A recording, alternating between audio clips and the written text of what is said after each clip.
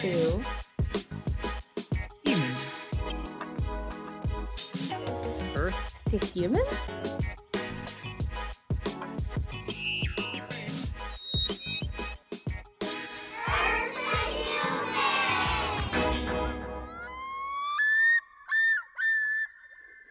Earth to Humans. Wake up, wise up, do what you can, individually and together.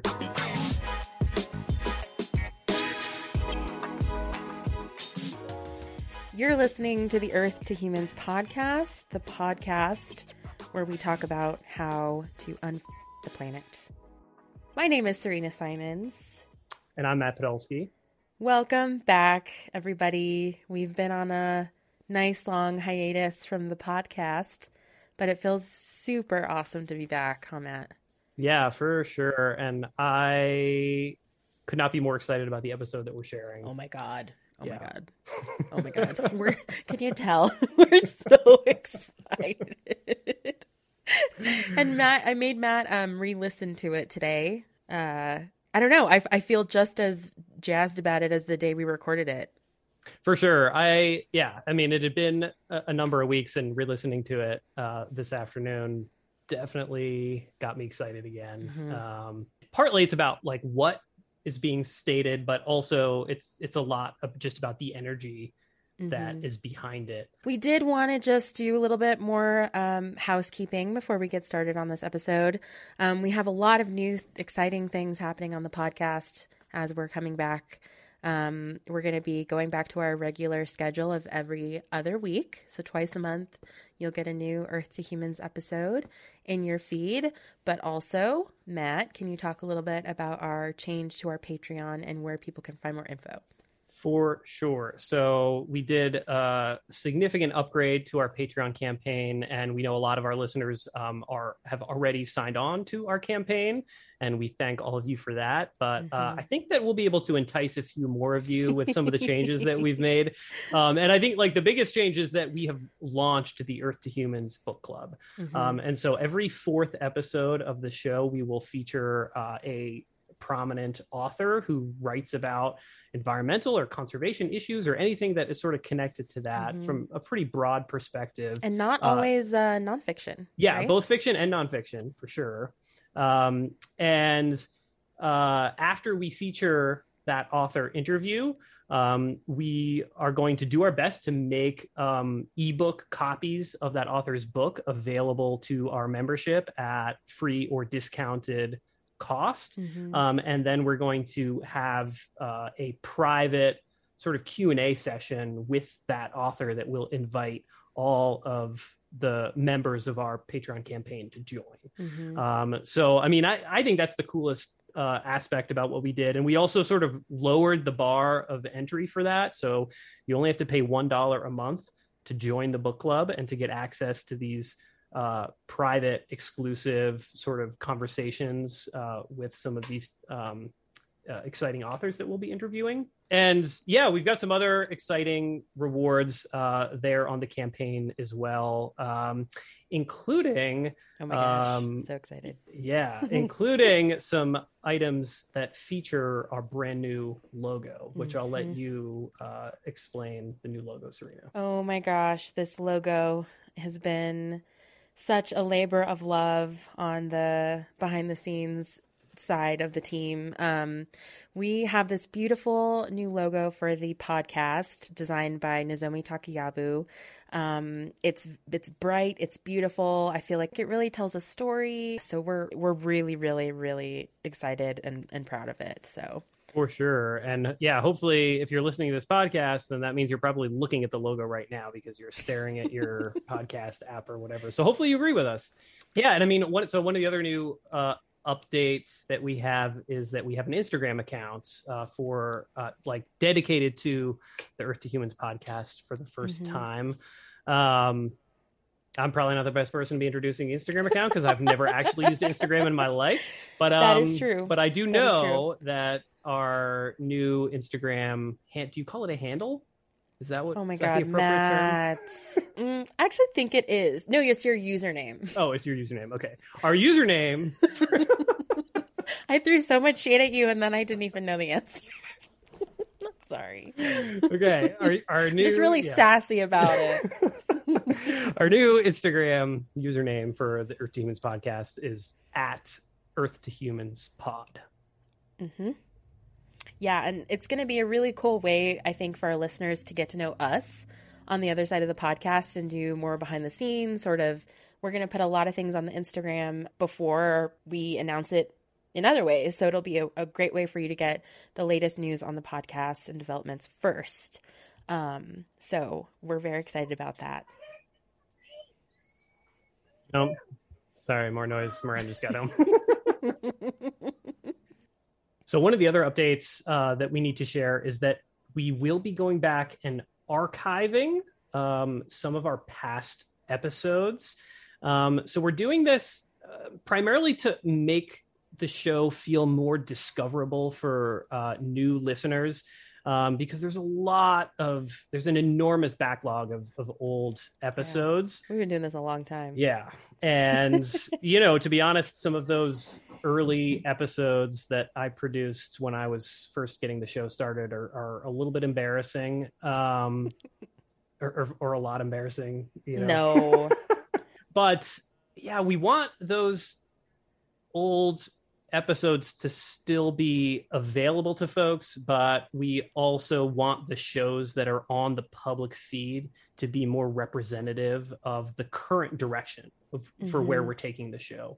And so this is what we've decided to do, is to just kind of go through that backlog of old episodes, and we're going to archive a bunch of them. We're going to keep a bunch on the feed, and anyone who signs up on Patreon to our new Earth to Humans book club will have access automatically in their feed to all of the archived episodes.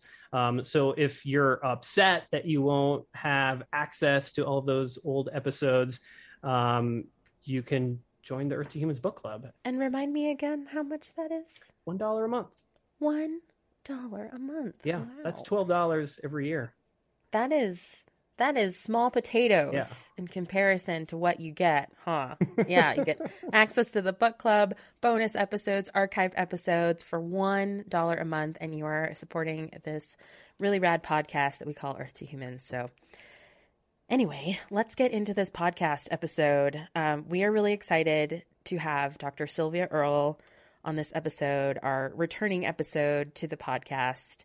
She is one of the coolest people on the planet right now, honestly. And she's doing so much amazing work and advocacy for the oceans.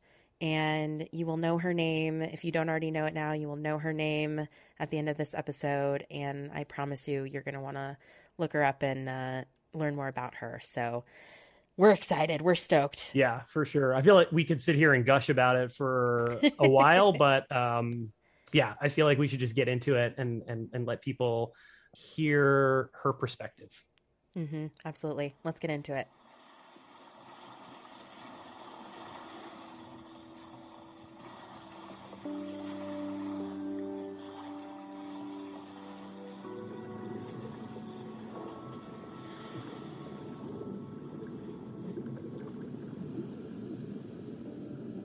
Close your eyes and picture yourself underwater.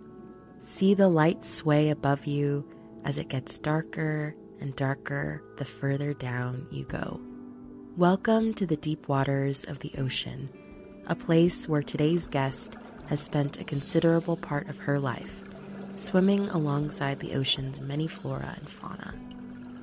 Dr. Sylvia Earle is an icon in marine biology and ocean conservation, and has been featured in popular documentaries like Seaspiracy, Mission Blue, and Chasing Ice. She has won many awards and accolades, including the Carl Sagan Award for Public Understanding of Science, the National Audubon Society's Rachel Carson Award, and has authored more than 150 publications. She's also the first woman to walk on the ocean floor. Here it is, our conversation with Dr. Sylvia Earle.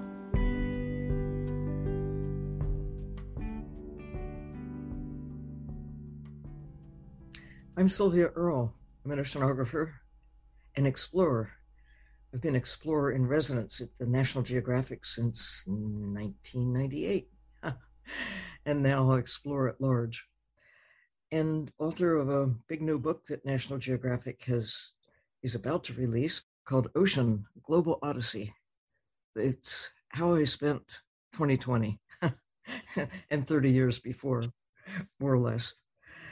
I'm also the founder of Mission Blue, an organization that really is devoted to, well, taking care of the ocean as much as we can and inspiring people. We aspire to inspire people around the world to embrace the ocean with care, with a network of places that are really aimed at going from wherever they are to get to a better state, ideally full protection, to be part of the global initiative to embrace at least 30% of the land and sea by 2030.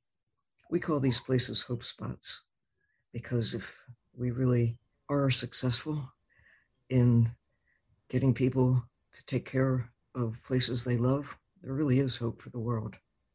Yeah, that was beautiful.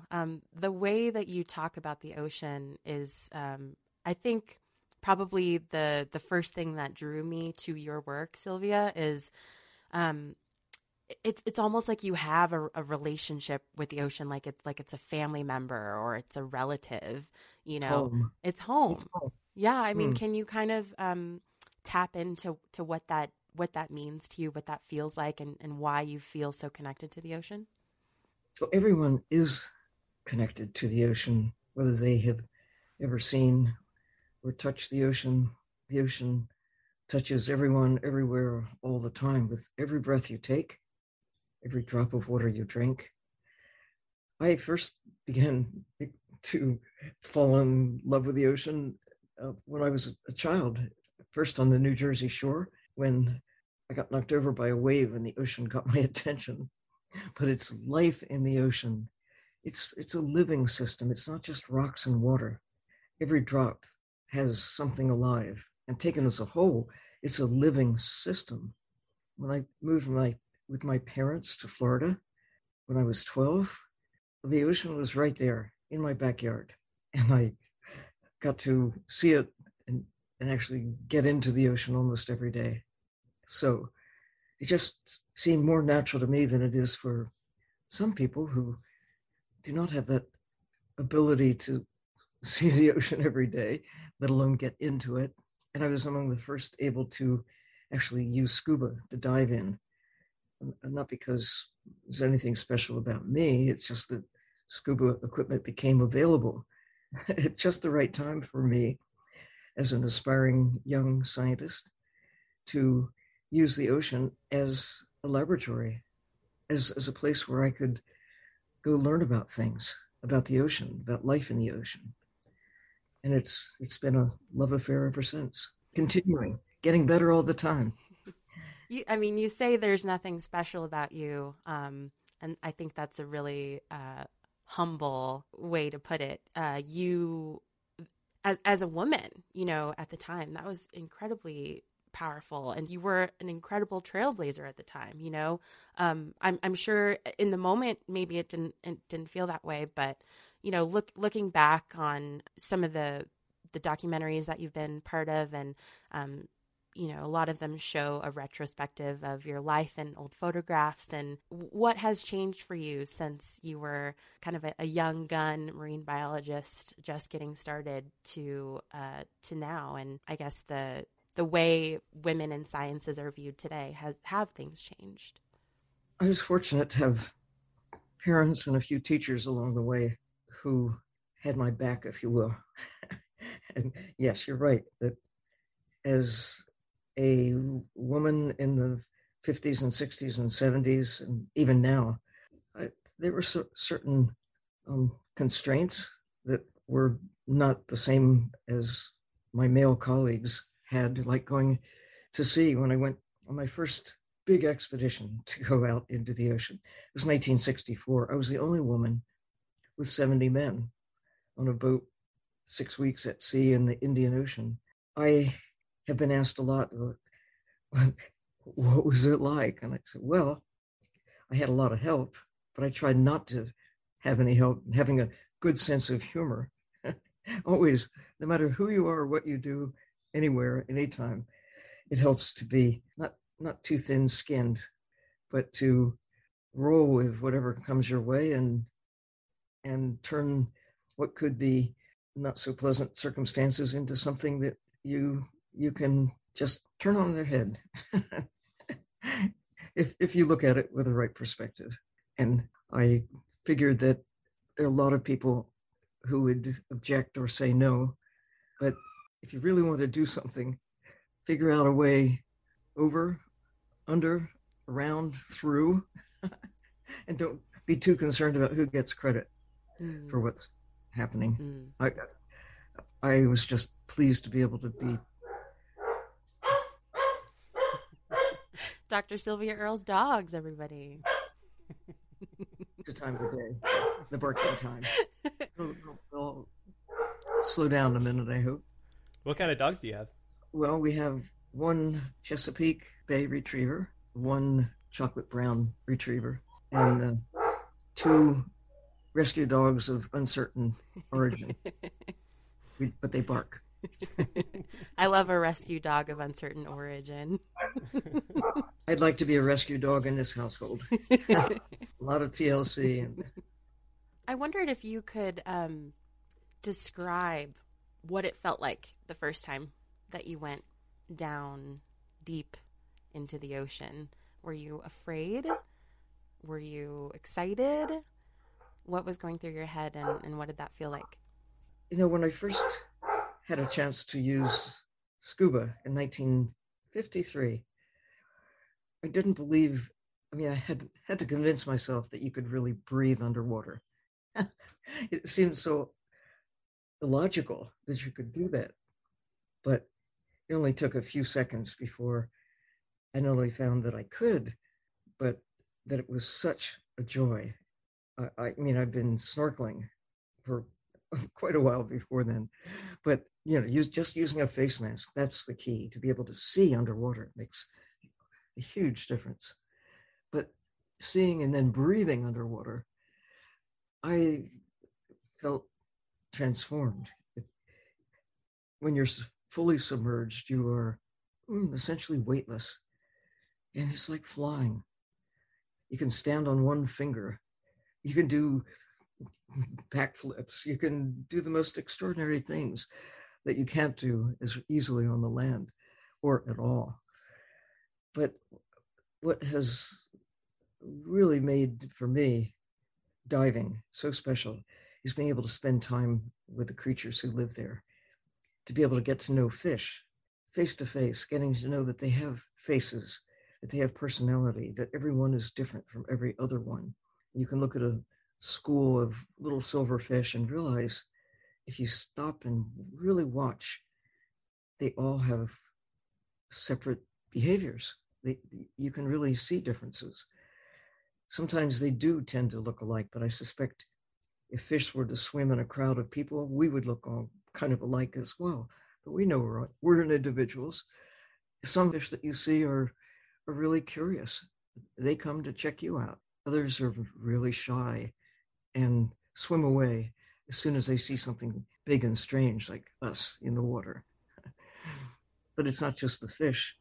I've had some incredible experiences with curious lobsters who are just, they just seem to be like a child. They want to know what's going on. They come over and inspect you, not to bite you, just to find out what is this strange thing in their territory.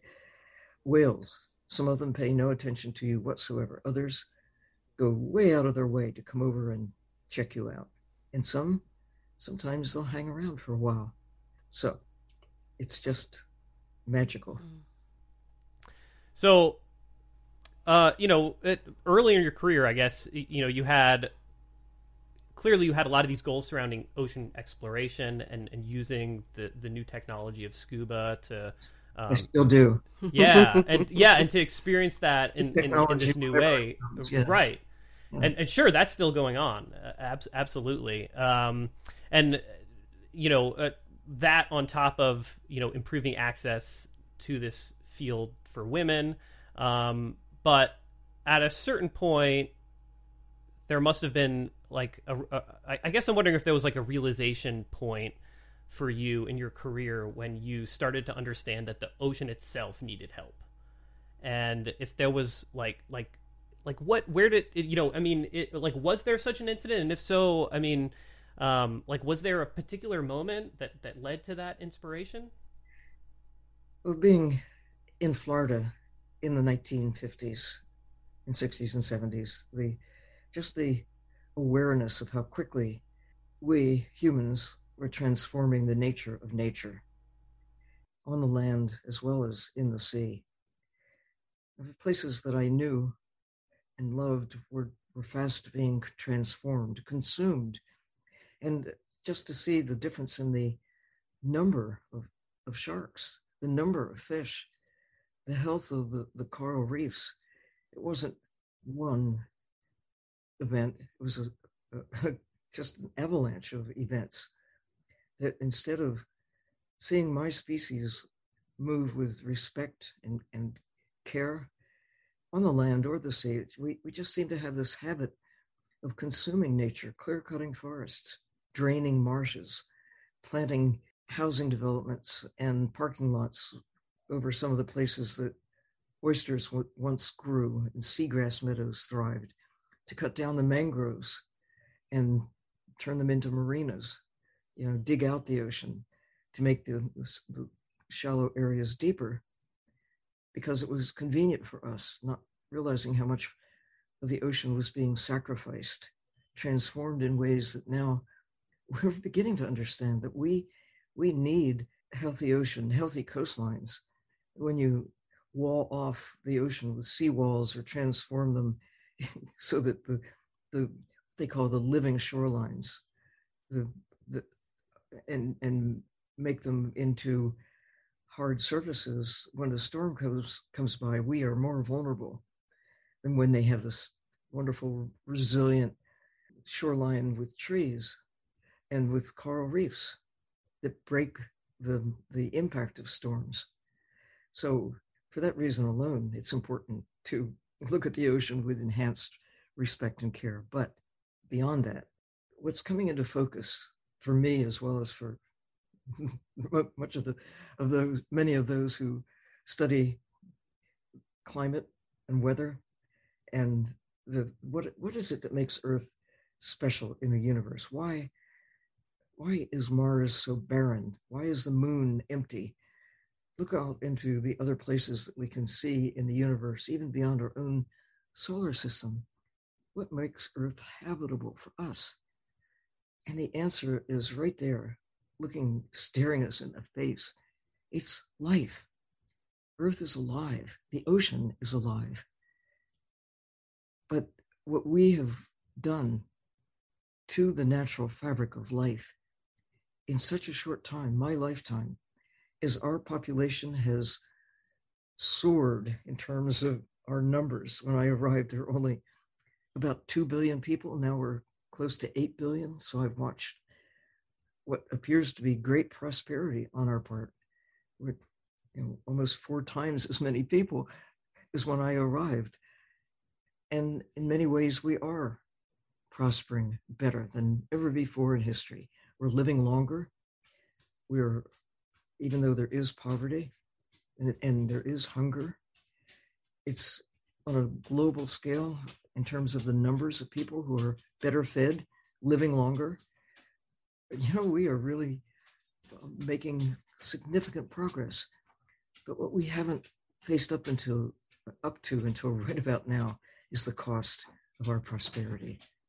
That we have consumed nature and are continuing not to really understand that there are limits to how many trees we can cut and turn into board feet of lumber, how much of the water, freshwater and ocean, how many of the fish from the sea can be consumed without turning from planetary prosperity, not just us, but life as a whole, upon which we are totally dependent, reliant for our existence.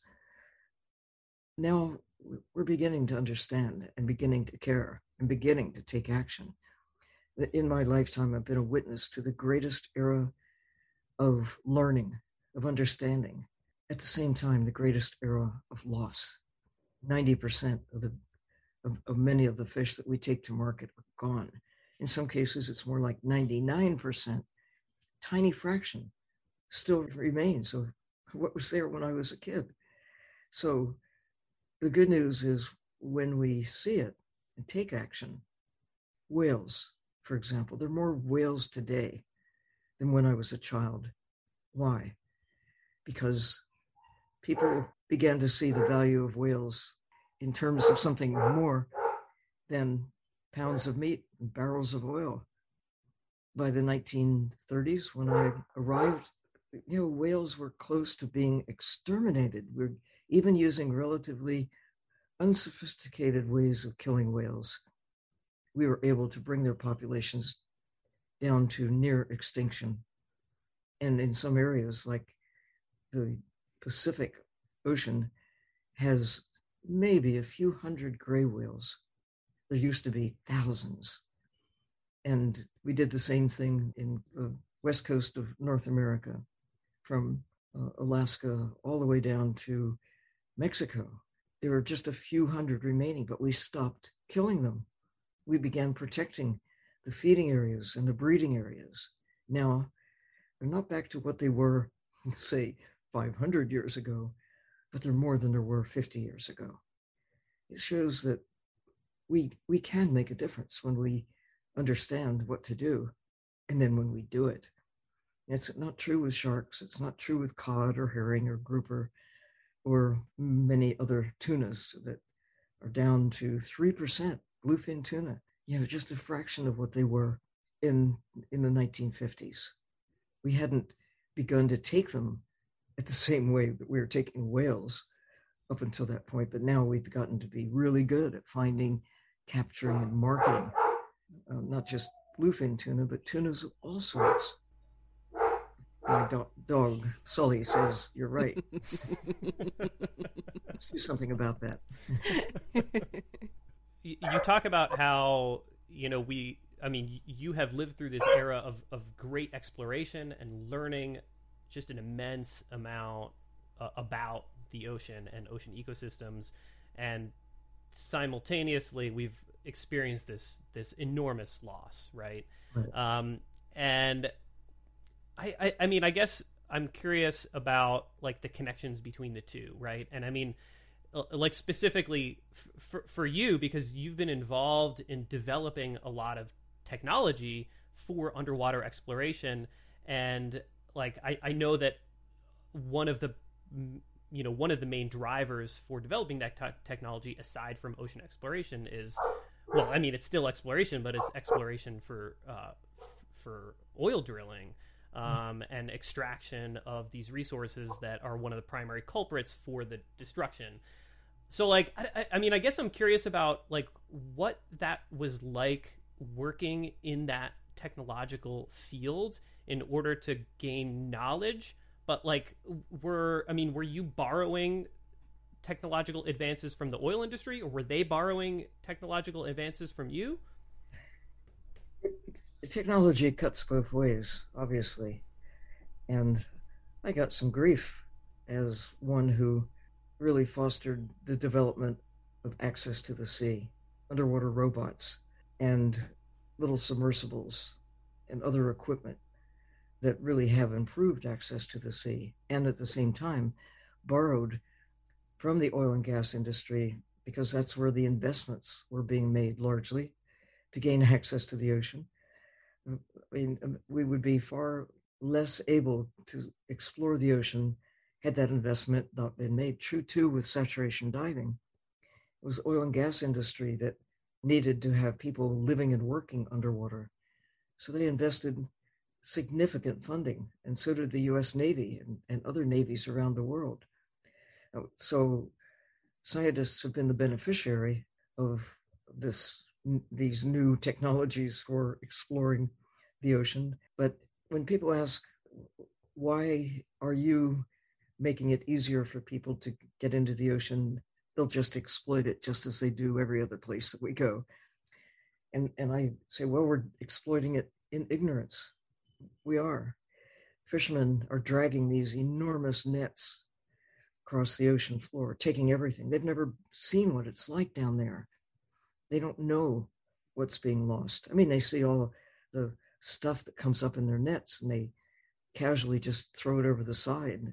You know, you look at a pound of shrimp that comes out of the ocean and think that maybe 100 pounds of other creatures have been tossed and lost as a consequence of that little bit of morsel that you take to your plate.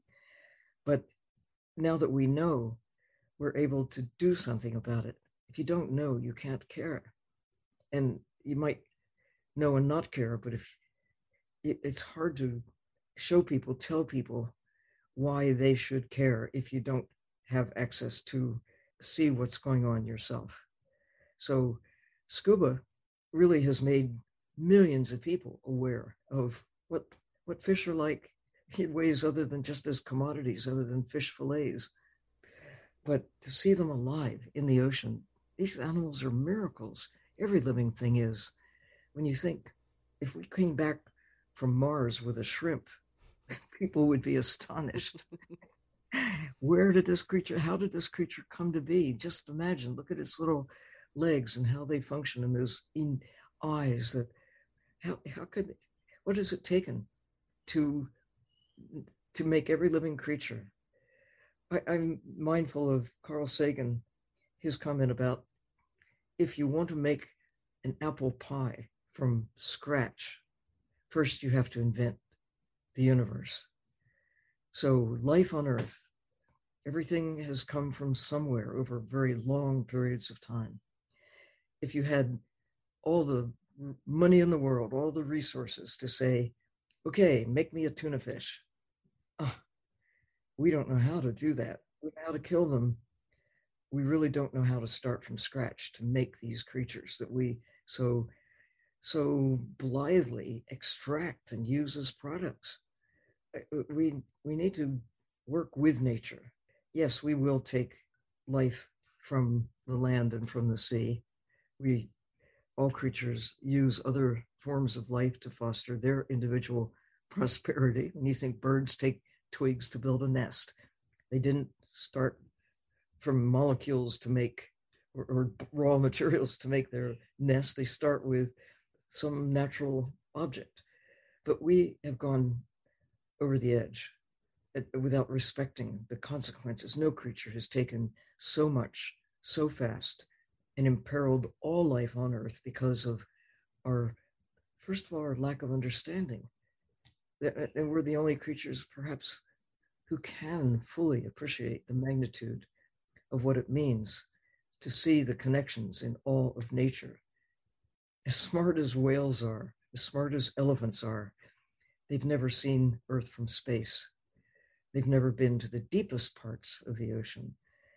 The deepest diving whales only go, maybe a mile underwater, but the average depth of the ocean is more than twice that deep. The maximum 7 miles, 11 kilometers down. So lucky us. We can understand what no other creatures can. But that superpower of knowing means we've got a chance. We don't have to just blindly go forward and consume and change the world in ways that mean the end for us and everything else on the planet. Mm-hmm. Change it so that it's no longer hospitable for life as we know it. We have the power to destroy, but we also have the power to heal. So, Earth to humans, ocean to humans, wake up, wise up, do what you can, individually and together, to turn from decline to, recovery. We can do this.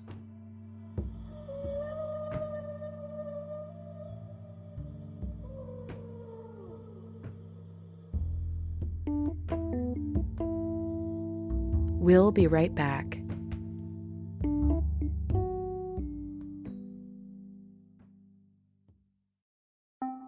Earth to Humans is back and better than ever, with a slate of guests and topics that we can't wait to share with you. If you like the work that we do here on the show and want to support us so that we can keep bringing you the good stuff, head on over to patreon.com/earth2humans. For as little as $1 a month, you can support the show in a big way. Patreon subscribers will get access to a range of exclusive ETH content, including our book club, author talks, archived episodes, merch, and more. That's patreon.com/earth2humans for more information on how you can join this kick-ass community of nature-loving weirdos.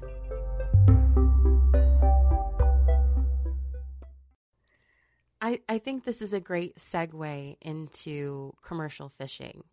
And, you know, your time at NOAA, sort of entering the realm of power and politics and actually being able to enact change in that way. But Matt co-directed Sea of Shadows, Nat Geo film about the vaquita.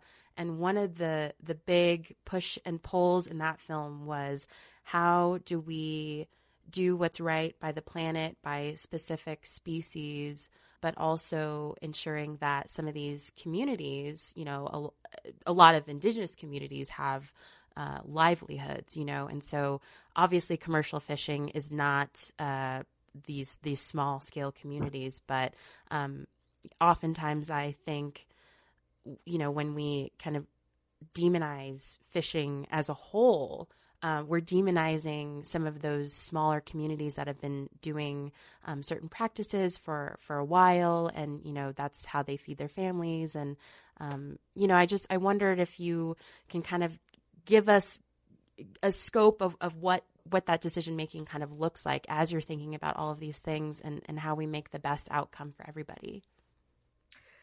Well, 2020 gave me the opportunity to seriously reflect on this issue and others, being forced to articulate and really wrap your mind around those issues, writing a book. And I did try very hard to look at the evidence globally, what's happening, why it matters, and what we might do in the future to address the concerns that now are upon us. In the first part of the global odyssey, I really tried to describe the nature of the ocean. And the middle section of the book is trying to describe the nature of life in the ocean. The greatest diversity on Earth is out there in the sea, and to illustrate it, to get people to be aware that it's more than fish and whales and sharks. It's this splendid, diverse array. All the major divisions of life are out there in the ocean. Only about half of the animal divisions, 15 or so, occur on the land, and the more than 35 occur in the ocean. Big divisions of life. What do they look like? We tried to show that in the Ocean Odyssey. But then finally, to seriously look on how does the ocean affect people? How does the ocean affect you, wherever you are? And to turn it around, how are we affecting the ocean? What's causing the decline, and what can we do about it? And to leave at the end of the book to suggest what we individually and together can do to turn from decline to recovery. And nowhere is that more obvious than as it relates to climate, and as it relates to what we're taking out of the ocean. And really the habit that we have acquired over the years of thinking of nature just as a source of goods, especially the ocean, where we take wildlife by the ton, not just to feed your families and communities, using techniques that leave little damage, but more of a symbiotic relationship with the sea, to really understand, respect the ocean, not to kill it. And we are killing the ocean by taking massive amounts of wildlife on a scale that isn't just limited to what we take with individual species. It's the wreckage we leave behind, using techniques like long lines, baited hooks that stretch sometimes for more than a kilometer, several kilometers, 50 kilometers, 60 kilometers of line that continues to exist even after those lines are lost or discarded into the ocean. And they're very good at killing things, but not just the organisms that we're targeting, such as swordfish or tuna or sharks. Every year around the world, just the lost and discarded fishing gear, not just those that we are deliberately used to catch fish, but hundreds of thousands. Let that sink in. Hundreds of thousands of marine mammals and birds and turtles, as well as the targeted species, are killed. And that doesn't even account for the lesser known organisms that you'll see if you open up the book right in the center of Ocean Odyssey. You'll see this ocean floor trying to catch flounder or other bottom dwellers, or shrimp. Shrimp is a particularly good example because so few are actually taken in comparison to how much other life is destroyed. It's like going through New York City with a bulldozer, because what you want are the taxi cabs, and you throw everything else, all the buildings, all the trees just get sacrificed because you want the taxi cabs. And in the ocean, if you can't see it, if you aren't there, if you haven't looked at the ocean as it was before to look at it now, I mean, the ocean, people ask me sometimes, what's your favorite place to go diving? And I say, almost anywhere 50 years ago, because it was more intact a few decades ago than it is today. We're really good, really, really good at killing. So what about coastal communities, families? What about the traditions that have a long history going back sometimes not just centuries, but thousands of years?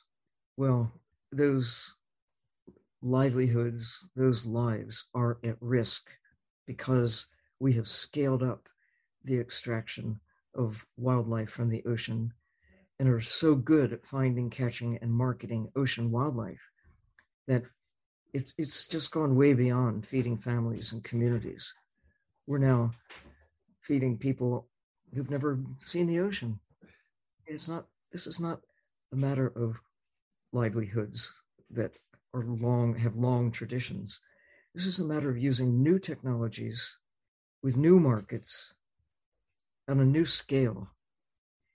You cannot justify taking 100 million tons of wildlife and say we're just feeding coastal communities and people have no choices. Most of that wildlife is going to feed luxury choices.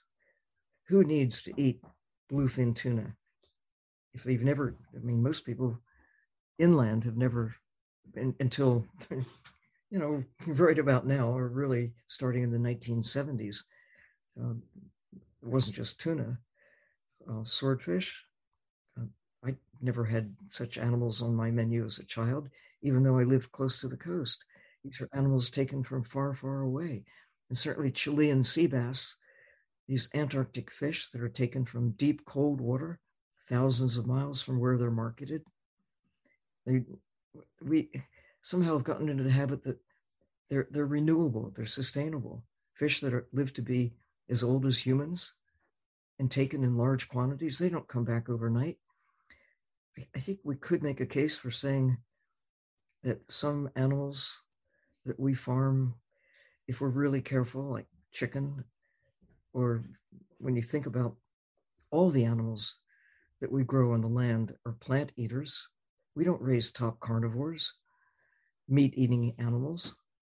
We couldn't. It's just not very efficient. It takes about 2 pounds of plants to make a pound of chicken, about 20 pounds of plants to make a pound of cow.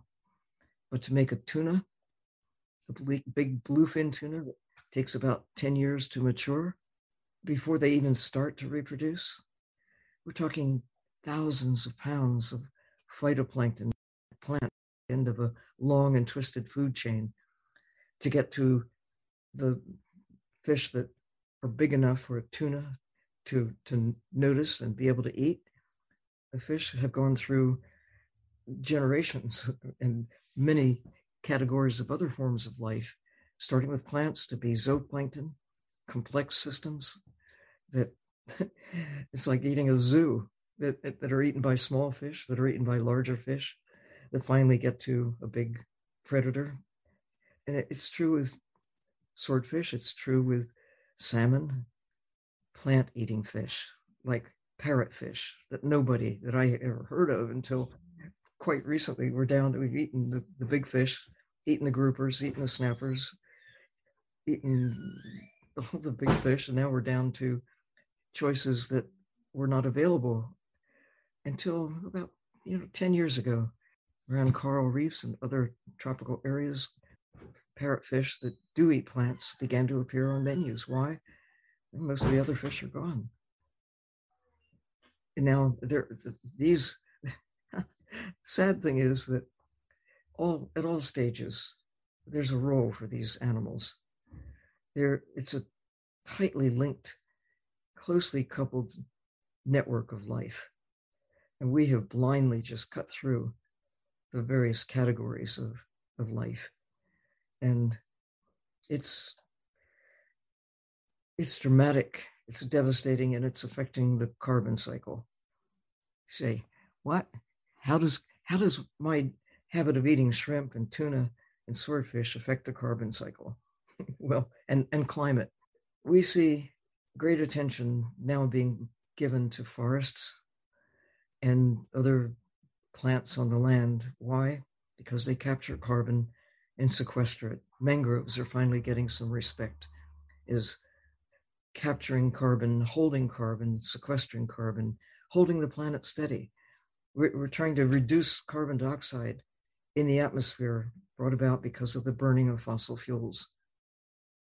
And at the same time, we're now understanding that to bring down carbon dioxide the way it has been brought down over the ages, our atmosphere going back hundreds of millions of years ago was largely carbon dioxide.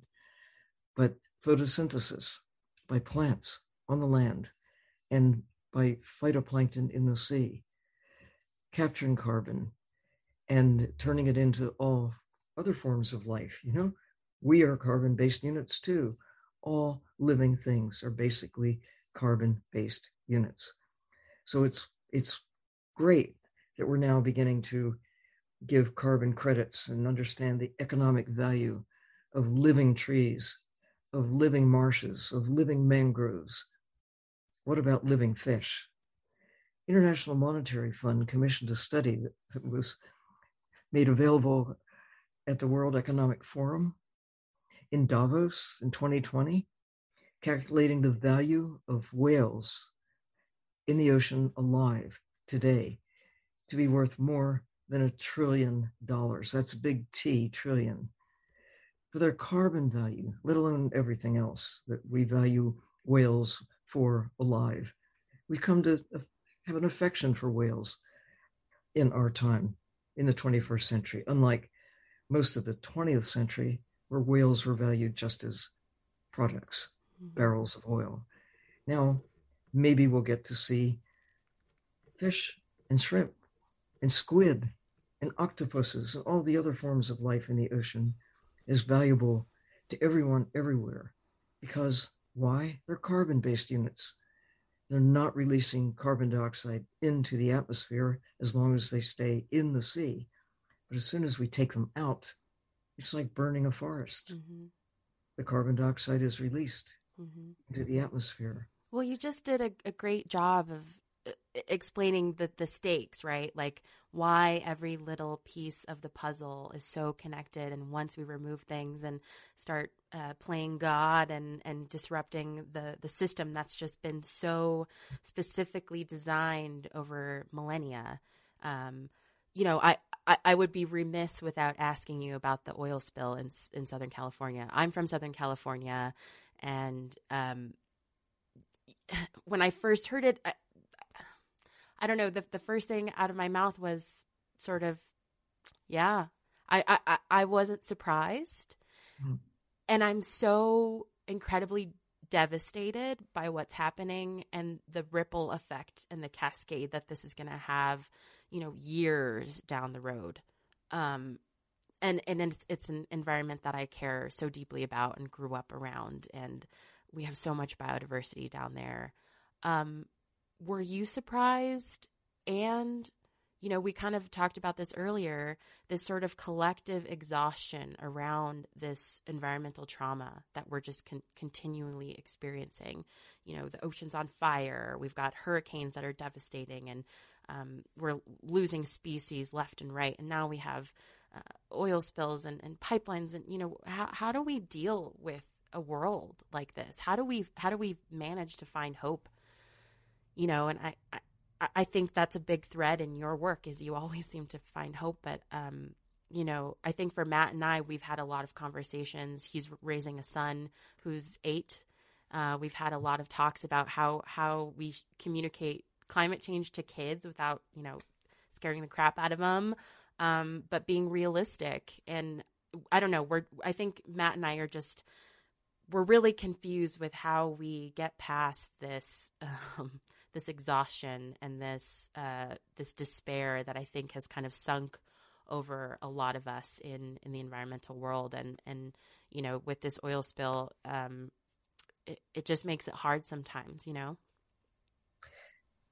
I tell everybody, but especially kids, that you're the luckiest kids ever to arrive on the planet.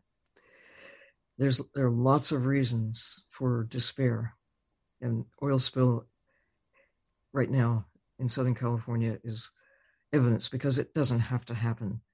These are preventable disasters.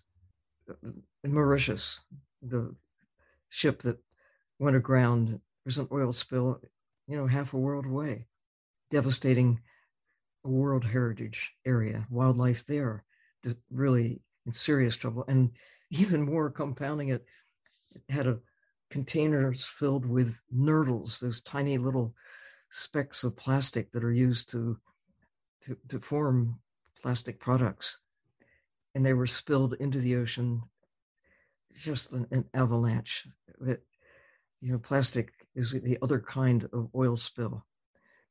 They're formed of petrochemicals and transformed.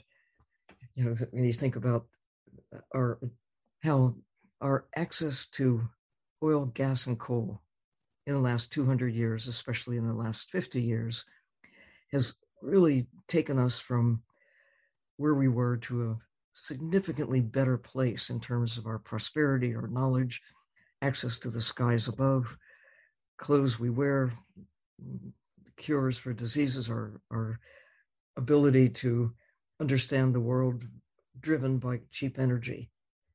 But we thought it was cheap energy. Now we see the real cost. That's why we're lucky. The idea that if we did not know, we'd be in much worse condition. There'd be less cause for hope.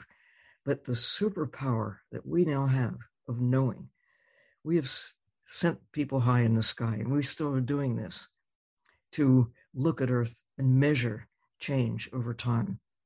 We have the evidence of why we must change our ways. We must change how we power our civilization. And the great news, we can. We also know we know what to do.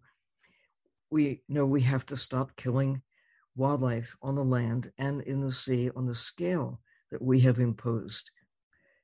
We know now we can measure the change, and we know that when we change our ways, stop killing, recovery is possible. We can't go back to the world as it was 50 or any 500 years, even 5 years ago. But we can make things better, armed with knowledge. The habits, the culture, the traditions that people have that have gotten us to where we are. But we have to change. I'm also optimistic that we can, because look at 2020. Who would imagine that those who have become so accustomed to just burning through fossil fuels, going anywhere in the world, at the snap of yes, let's pick up and go. No, we stopped. We paused, and we could see cause and effect. Not just the noise, the airs became clearer. We realize, being forced to pause, that maybe something that we can do, what is important in life, to reflect on the value of life itself, and how when facing a common threat, a virus, we can actually pull together, or if not consciously, we're all together around the world. We're changing our habits. We're wearing masks. You feel almost when you go out and you don't have a mask on, you say, where's my mask? And that's a change that nobody would have thought that could be possible 10 years ago. But now we around the world have experienced this common threat. Now we realize that climate is a common threat. Doesn't matter how tall you are, how smart you are, how much money you've got, we all face the same common threat of climate change, of viruses that are out there, indifferent to who we are. We're all just in this together, like it or not. And actually, I do like it, because together we can go from decline to recovery. Now that we know what the problems are, we can do something about it. Lucky kids. I mean, seriously, the things that now are known that could not be known, not by me when I was a kid, but the smartest people who lived on the planet in the 1950s. We're just embarking on this greatest era of consuming the planet, of mining, of burning through fossil fuels at an unprecedented rate, of taking, of destroying forests that have taken all preceding history to get to where we now are, that we, self-centered us, have just consumed them on our watch, thinking it's all about us. Well, flip it around. It is now up to us to say, what really matters? Do we want there to be a planet where your kids and your grandkids and all future generations, 1,000, 10,000 years from now, will really depend on what we do in the next 10 years? Climate scientists don't give us much time, but we do have time. And it's not the scientists who are saying this, it's just looking at the evidence. Look at the trajectory. Look how fast we have come from a healthy coral reefs. We've lost half of the coral reefs in about 50 years. If we keep going another 50 years, well, the pace is picking up. It's accelerating.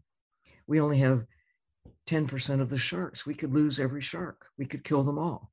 We know how to kill. Can we also use the power of knowing to care? Can we restore health to the ocean? The hope spots that I talk about in the book, that Mission Blue, armed with people around the world who've come together to embrace the ocean, identify places that they know and love and are willing to commit, working with communities. In some cases, they're fishing communities who are converting their livelihoods from killing fish to protecting them, because they make a better living caring for them, as a place where people will pay, and I'm one of them, pay big bucks for the privilege of coming to a healthy coral reef, where fish are really important as elements that make those reefs healthy. And take them out and the reef dies. If you maintain a healthy reef system where fish prosper, there are other ways to make a living than killing fish. How do people eat if you can't kill fish? Well, let me count the ways. We don't have to eat fish. Anyway, eating fish is a choice, just like eating cows is a choice. And okay, they taste good, but maybe knowing the real cost involved, we can change. We can. It's happening. And that's what's exciting about being around in the 21st century. We have choices. Armed with knowledge, we can restore much of what's been lost, enough, we hope, to repair the systems that we rely on for our existence. I mean, a child can understand the carbon cycle. CEO can understand it, a fisherman can understand it, anybody can understand it once we exercise this thing that we've got called a brain or mind. And looking at evidence, I think we're not unique. We're not the only creatures on Earth with intelligence. We know elephants are smart, whales are smart, dolphins are smart, cats and dogs.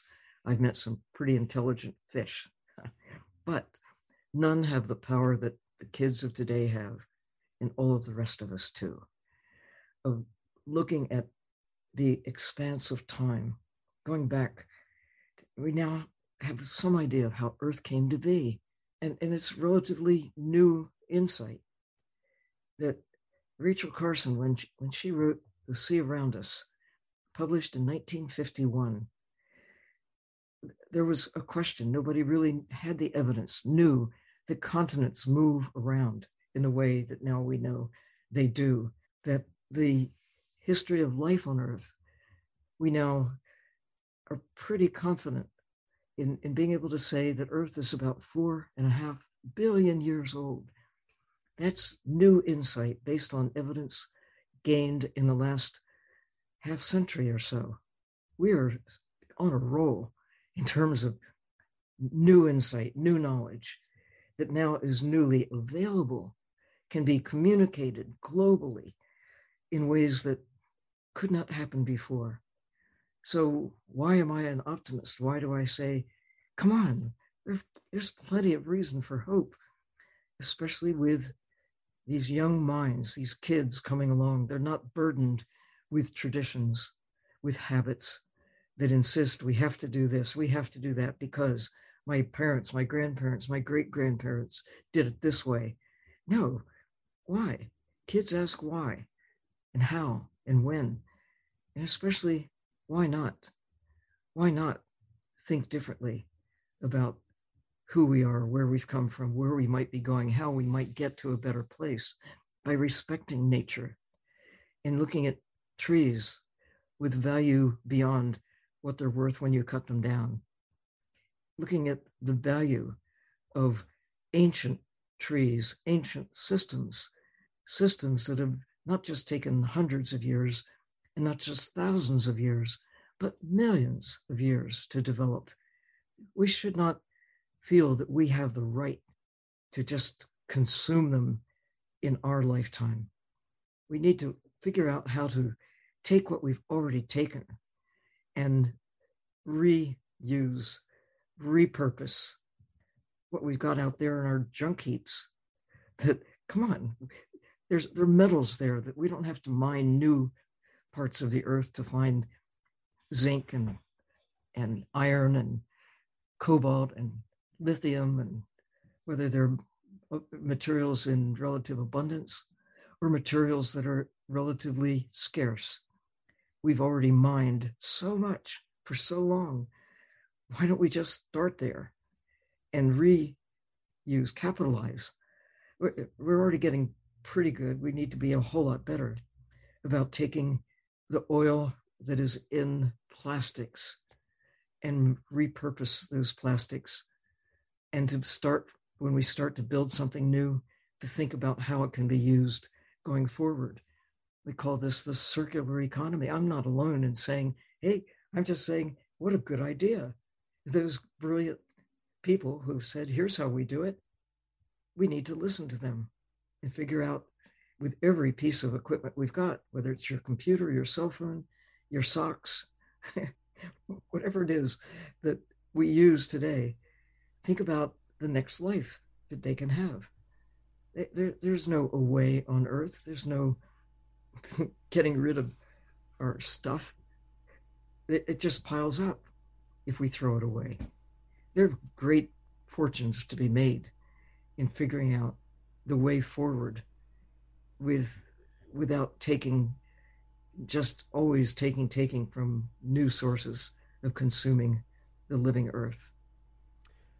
Well, I have to say that your hope is infectious, I think, right? I mean, just listening to you talk about this, I'm like, yeah, totally, we got this, right? Feel refreshed. Yeah. You mentioned that we aren't the only intelligent life on Earth. And I think one of the best examples of that is in octopuses. And I was just curious, what you thought of the documentary My Octopus Teacher. And, Matt and I had a couple conversations about this film, and I think the tradition of being afraid of anthropomorphizing in science, but a lot of your work is anthropomorphizing the ocean and the living beings that exist in the ocean. And just wondering what you think about octopuses and what you thought about that film. Anthropomorphizing has gotten a bad rap, and maybe it should. Every creature, including humans, are unique. We have not just fingerprints, we have DNA prints. We know that no two humans are exactly alike, even so-called identical twins. And it isn't just in our DNA, it's in our behavior. We look different, we act different. Yet we can see ourselves reflected in the animals that we share intimate space with: cats, dogs, horses. And you can't convince anyone who's had a dog that dogs can be happy or they can be sad. Jane Goodall, when studying chimpanzees, was given a bad time by her fellow scientists because she gave the chimpanzees that she was learning about, she gave them names. She described unique behaviors, that this chimpanzee was different from all other chimpanzees and had a face and behaved differently and had emotions: sadness, happiness, pain, pleasure. We can see it across the animal kingdom, that we are connected. The two great miracles, I think, of life. One, how every living thing is different from every other one of its own species and every other species. And yet there are common connections, the chemistry of life. And of course, as I say, we're all carbon-based units. There's certain elements that are common to all forms of life: oxygen, hydrogen, water, that makes its way through life. So maybe it should not be a surprise that lobsters are curious, that fish feel pain, that there are variations on the theme of brains. The biggest brains on the planet are in sperm whales. And what do they know that we don't know? We can learn from these other creatures. If we think it's all about us, that we're the only creatures on the planet who can discover things and learn things and pass information along, it's a kind of arrogance that has gotten us into serious trouble. We need to have respect for, well, life is a miracle. This whole planet, when you think how unlikely it is that we should exist at all, that Earth should exist at all. Look at all the rest of the universe. Lots of options out there. Maybe there's life somewhere else, but for sure, there aren't apricots and oranges and apples anywhere except here, because Earth is unique. It's taken a long time to get from the beginning to where we are today. The best thing we can do is work with nature. We can help restore by leaving places alone, give nature a break. That's what happens in the ocean when we stop killing. Natural systems will never go back to what they were, but they can be better than what they are now. Best thing we can do is be respectful of the processes that got us to where we are. This miracle of a planet in a universe that's really hostile. Got to take care of it if we want to survive. Most people, literally most scientists, there are rare exceptions who invest time and really have an attitude of respect for the animals they are engaging. I think of George Schaller, who has studied pandas over years, getting to know individuals, and not by killing them and carving them up and saying that this is what the bits and pieces of a panda look like, but to get to know the living pandas. Jane Goodall, of course, 15 years, day and night, living with the families of chimpanzees and seeing through really more than one generation, getting to know them. Randy Wells, a scientist in Sarasota, Florida, who for 50 years has studied generations of bottlenose dolphins that live in that area and gets to know the moms, the dads, the kids, the grandparents, the great-grandmother of some of the today's little dolphins, and understanding the environmental hazards they have to face along the way. Getting to know an octopus, one single octopus, over a year, and in the context of knowing that kelp forest over a period of years, getting to know it in all the creatures, the pajama sharks, the urchins, the kelp itself. It's remarkable. Some people would call this natural history. Whatever it is, it's good science. Reporting, observing carefully, reporting honestly what you see. And if you allow a bit of poetry, if you allow something that we think of as being humane, of thinking with affection, isn't that something about the better side of human nature? Why would we discount that, of being empathetic, of being sympathetic, of caring in a way? You'd like to think that we care for one another with empathy and caring, see the world from the standpoint of someone else or some other form of life. And that's what happened with Craig Foster. He was able to empathize with an octopus, to see the world through her eyes, to imagine what it must be like to be an octopus, and not to interfere, but to be a witness, to try to see the world when it's dark at least half the time, to live in a world that is cold all the time, to wonder, what is she thinking? How is she equipped? And when she reaches out with her arm, it's so different from a human arm, but with a similar kind of curiosity and maybe even empathy. Why discard that piece of who we are and think of it as not scientific when it's real? I think we need to do a much better job of understanding ourselves and one another, to empathize, to see the world through the perspective of others, and therefore to see ourselves within that system, within the same world more clearly. Beautifully said. We wanted to ask you if there's one thing that you would still love to do in the ocean that you haven't done. Oh, I haven't seen all of it yet. Nobody has. Every time I go into the ocean, I expect to be surprised, and I'm never disappointed.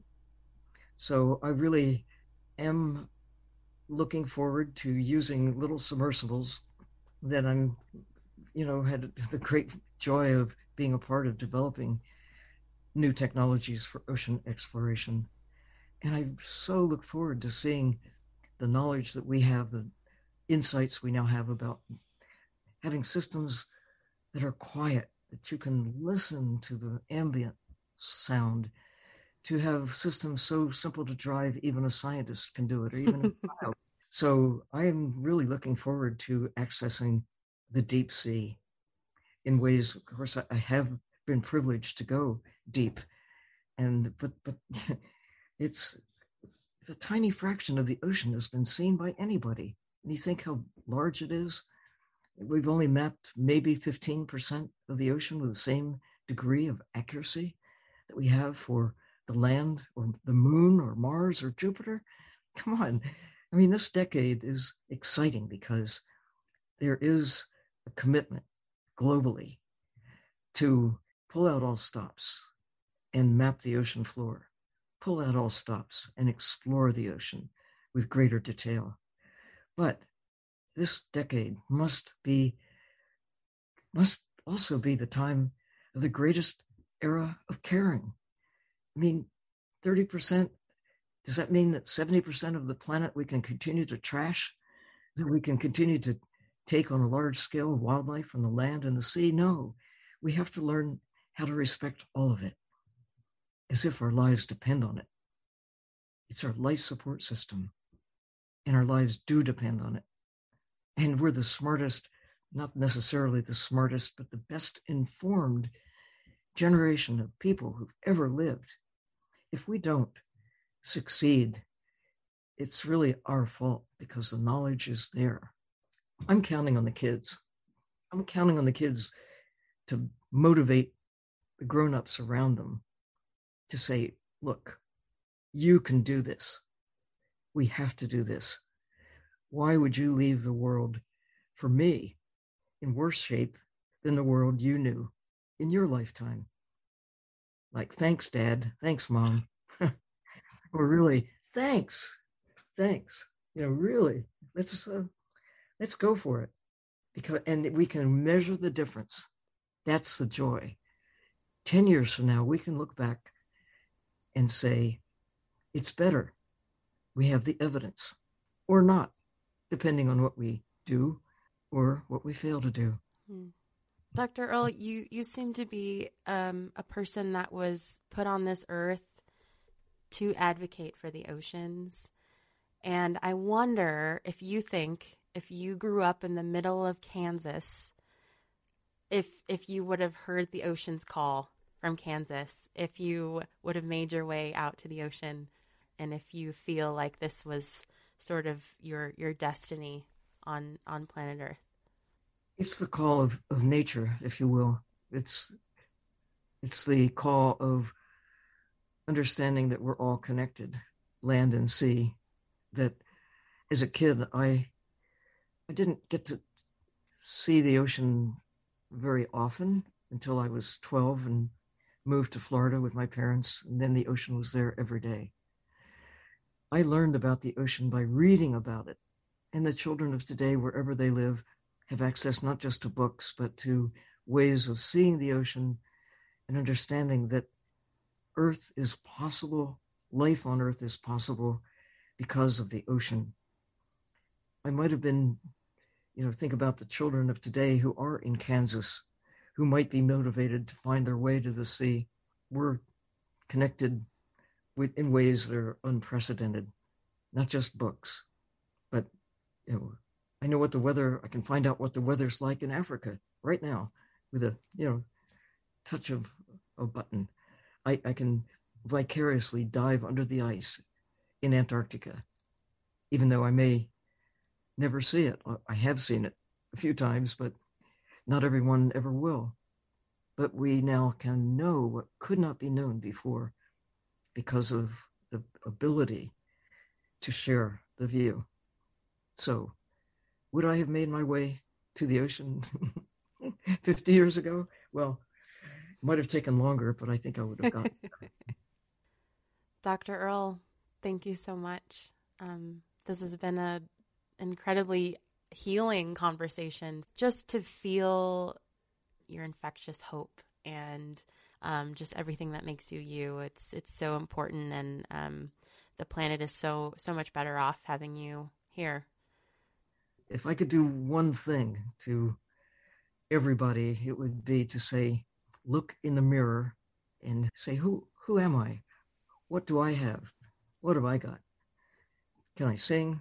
Do I have a way with art, with communication? Do I have a way with kids? Am I a kid? Do I have a way with grown-ups? What is it that you like? And what can you do? Everyone has power. Everyone can do something. Nobody can do all of it. That's the other thing. It might be discouraging because you don't know what to do. There's so much out there, but you can do something.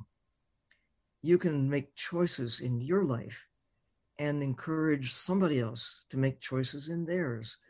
And that is contagious. Times times 10, times 100, times 1,000. Pretty soon you begin to see change, and it is happening. Everything starts with someone doing something because they care. And there's evidence all over the world of changes that have come about, all the changes, good and bad, because somebody did something. And it was contagious. It caught on. And sometimes it leads to war. Be nice not to do that.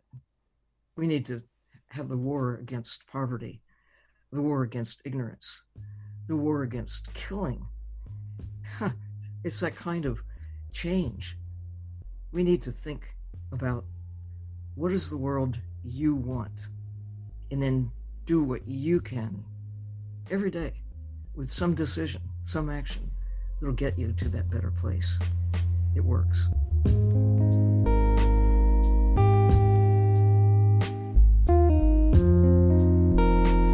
Yeah, wow. That was incredible. Yeah, that's definitely, I know. It's like we were so like pessimistic, I guess. She's just not. And it's hard to even ask a question about that, because it's like her optimism is so infectious that you just want to be like, let's go for it. You know, like, you're right. We can solve this. Man. I know, we're just a bunch of Debbie Downers, I guess. I know.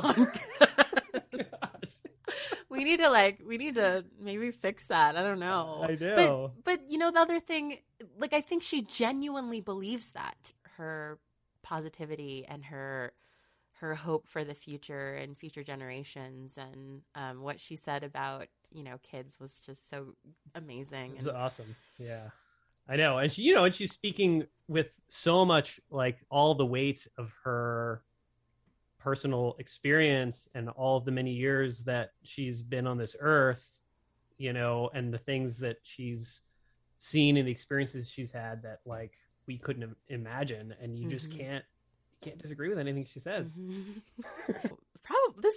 I hope this feeling lasts, of this new sense of like, yeah, maybe we do got this. You know, like, maybe we do got this. Totally. Because, you know, I don't know. I think the great thing about us and this podcast is just, we're honest, right? And like, we're honest about our raw feelings about things, and you know, our role, you and me, isn't to like fake how positive we feel about things. You know what I mean? We're like, no, we feel despair. Yeah. You know, but then we talk to people and uplift and highlight people that can do that genuinely, and change hearts and minds. So yeah, totally. I love that. I could talk to her all day. Oh my gosh, I know. I feel really great now. I feel like I could like lift a truck.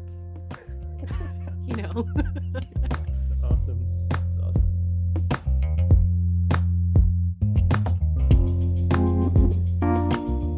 Earth to Humans is a production of the Wild Lens Collective. It's produced every other week by Serena Simons, Matt Podolsky, and Hannah Mulvaney. You probably heard our brand new intro track at the top of the show and thought, wow, what a fun, catchy intro. Well, that sequence was edited by our very own Matt Podolsky with shouting assistance from the Foothills School of Arts and Sciences kindergarten class. We also have a brand new, beautiful logo for the show designed by Nozomi Takayabu. Nozomi also makes unique artwork for each episode of the show, which you can see at wildlensinc.org/ETH. Fun fact, you can support this podcast on Patreon for as little as $1 a month, with other tiers that give you access to our complete Earth to Humans archive as well as merch. For more info, check out patreon.com/earth-to-humans. And if you're feeling super excited, leave us an honest rating and review. It really helps other folks find the show. Audio samples used in the intro sequence were provided by the Macaulay Library at the Cornell Lab of Ornithology, and today's music is by Blue Dot Sessions.